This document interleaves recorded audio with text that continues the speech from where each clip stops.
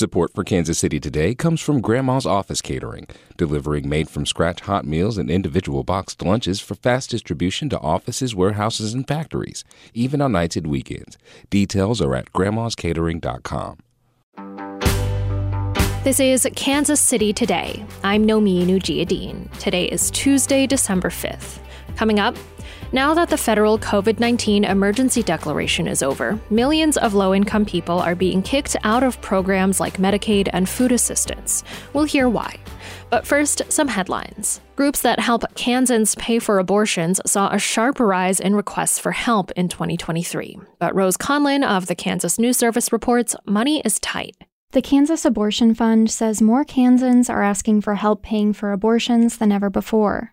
Higher demand at Kansas clinics means people are waiting for appointments later in pregnancy or traveling out of state, which both make getting an abortion more expensive.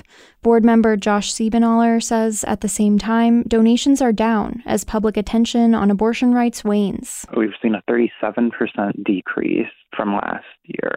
And I think there's not going to be any way to replicate the surge that we saw. That mirrors national trends at groups that help people access abortions across state lines. Parents across the region are reeling after federal charges allege a Johnson County pediatric neurologist tried to produce explicit content including children.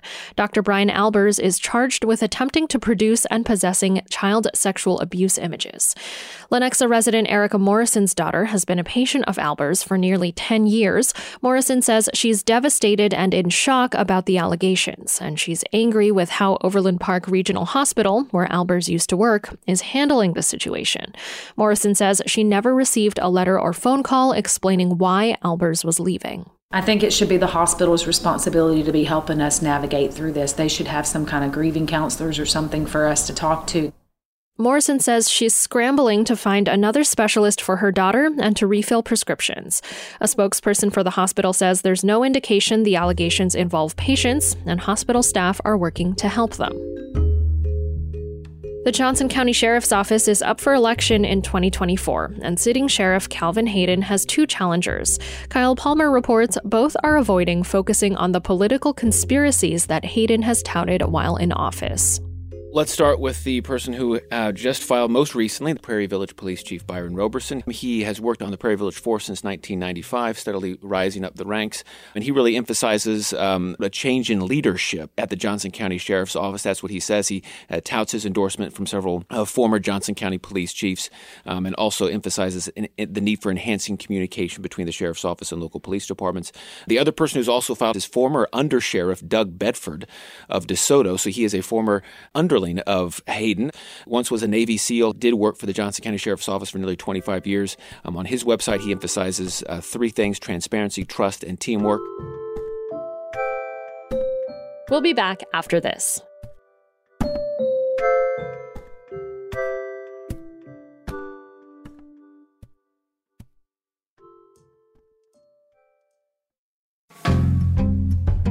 During the COVID-19 federal emergency declaration, states were banned from kicking people off of Medicaid and the food assistance program SNAP. Those protections ended earlier this year, and now states have been kicking millions of people off of those programs for no longer meeting eligibility requirements. Samantha Liss is a reporter for KFF Health News based in St. Louis. She's been covering this process, known as Medicaid unwinding, and she says it's been difficult for the people who rely on these programs. So how did the COVID-19 pandemic change who was eligible to stay on Medicaid and other services? One way to really think about it is you should think of the process that we're in right now, the Medicaid unwind, as an end to a pandemic protection. So rewind to the early days of the pandemic, millions of Americans were able to keep their Medicaid insurance coverage during a global pandemic. So in other words, states were barred from kicking people off Medicaid, which makes sense, right? Lawmakers decided it was imperative that people hold on to their insurance during a global pandemic. And so the program grew by millions of people all across the country. And so right now, states have this overwhelming tasks of rechecking many millions of people to see if they still qualify based on their income and other measures for Medicaid. And how is that process going in Missouri? It hasn't been a smooth process. It has not been an easy process for everyone. There's been long waits. People have to call in. People are confused. They wait a long time on the phone trying to get answered. And I think most glaringly, many kids have been dropped from Medicaid through this unwinding process. And there's a reason why that's concerning some people is because in many states, including Missouri, Medicaid is a very generous program, meaning kids can qualify up to 300% of the federal poverty level. So based on their parents or their caretaker's income. And so if we're seeing large amounts of kids losing coverage, knowing that the program is generous for kids, that's raising some alarm bells for folks. And in fact, for the first 5 months of this whole process of sifting through people's eligibility and whether they still should be covered, nearly half of all coverage losses were children. And there's an important distinction here, too. In the state of Missouri and in other states, not everyone is going through the full determination process, right? They're losing coverage for procedural reasons. That's a term that states use. And what it means is the state wasn't able to make a decision one way or the other. They lacked enough information to determine whether folks should retain their coverage. And so I think that's what's concerning a lot of folks, federal regulators included. And so in Missouri, starting January 1, kids will no longer be booted from the Medicaid program. They can stay on for an additional 12 months. How is this affecting families that are on Medicaid? This is what we've tried really hard to tell these stories, because when people lose coverage, it severs their access to healthcare services. And so this process right now is a giant upheaval to our insurance coverage for millions of Americans. And that's one lingering question that's going to take some time to play out. I think one key question that we all need to be very concerned about and paying attention to is for the folks who lose coverage, how many of them become uninsured?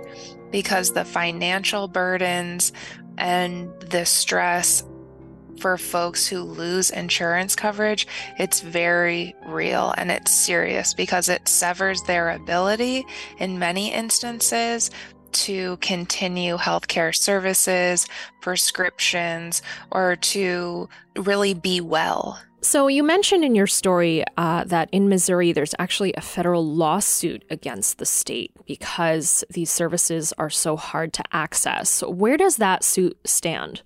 So the case that was filed here in Missouri over the inability to access food aid, that federal lawsuit is ongoing. In many states, the same offices that are trying to determine whether people still qualify for Medicaid are the same offices that are trying to determine whether folks qualify for food aid. And so the unwinding has put an enormous pressure on these offices to thumb through the applications for both of these services that are critical, and it's overwhelmed some of these offices.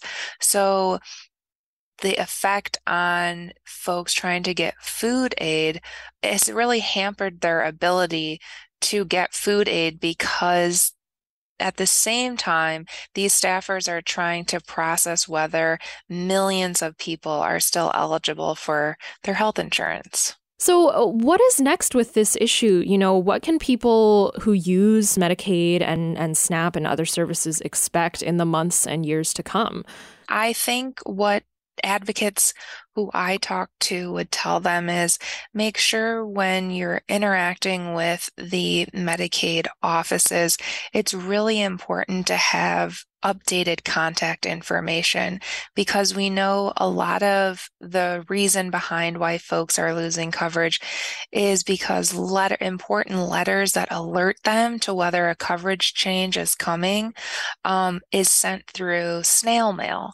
And so it's really important that they reach back out to these offices or a federally qualified health center to update their addresses and phone numbers to help really keep them connected to the program. So if something were to change or the program needs to reach them to verify whether or not they should still be on or covered by Medicaid, that the state is able to reach them. And so I think that's one thing that many advocates told me is it's imperative that people update their contact information, especially their addresses and especially their phone numbers.